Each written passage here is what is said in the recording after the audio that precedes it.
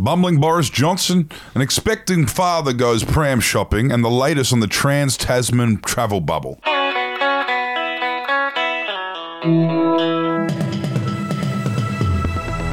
Hello, you are listening to the Batuta Advocates Daily News Bulletin. My name is Wendell Hussey. And my name's Clancy Overell. And this is our news wrap for Thursday, the 28th of January. We're coming out of the Budgy Smuggler Booth as always. And we'll start off with an international story, which is about Britain realising the whole bumbling fool thing wasn't actually a gimmick. This comes as Boris Johnson, the 2019 UK election winner, struggles to curb the deadly coronavirus, which has killed the equivalent of a full MCG across all of Britain. As the UK becomes the first country in Europe to pass 100,000 coronavirus-related deaths, the people of Great Britain are coming to terms with the fact that the bumbling fool they elected might actually be a bumbling fool. Yeah, it turns out scruffy hair, scruffy appearance, the gaffes, the ill-prepared press conferences and briefings were actually not very good signs for someone you expect to lead in a crisis.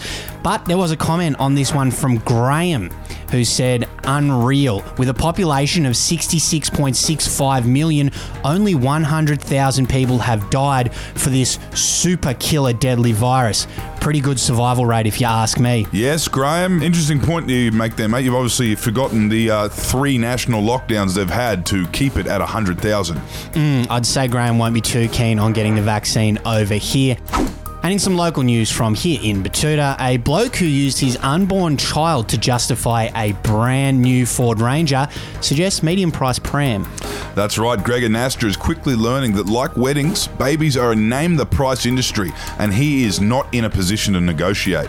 The man who just upgraded to a dual-cab Ford Ranger has been informed that a middle-of-the-range pram with 4 wheels and a bit of shade simply isn't going to cut it. So his planned camping, fishing and outdoor purchases are now on hold as he faces the prospect of picking up a pram with all the bells and whistles, which costs more than he would have ever imagined for a pram. Sounds like he'll have to keep those trips to BCF hidden for the next little while. And in some sports news now, Rugby Australia has welcomed the border closure with New Zealand ahead of the start of their Super Rugby season. Yes, Rugby Australia CEO Rob Clark spoke to the media this morning in Sydney, where he explained that having no New Zealand teams in the Super Rugby this season could be just what Australia needs. He says without New Zealand teams in the Super Rugby competition, Australian teams are a much better chance of chalking up a couple wins here and there. Given the standard of our Super Rugby teams over recent years, though, you just never know. Now, our quote of the day today comes from Tony Abbott, who has just been made a distinguished fellow at the Institute of Public Affairs, a conservative right-wing think tank, if you're not familiar with it. And he issued a welcome video to their followers saying this.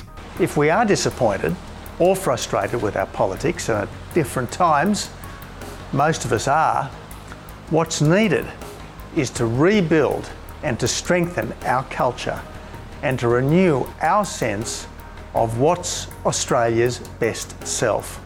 Now that won't come from deconstructing our history or our heroes or by imported fads like sports stars taking the knee. Good to see Tony's found himself a bit of purpose again.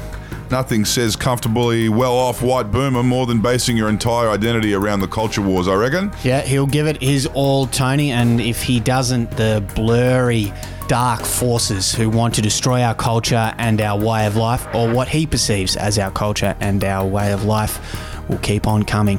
Anyway, that is the Batuta Advocates Daily News Bulletin for today. Thanks for tuning in. Have a great day, and we'll talk to you again on Friday, the end of a short week. See you later. Hooroo.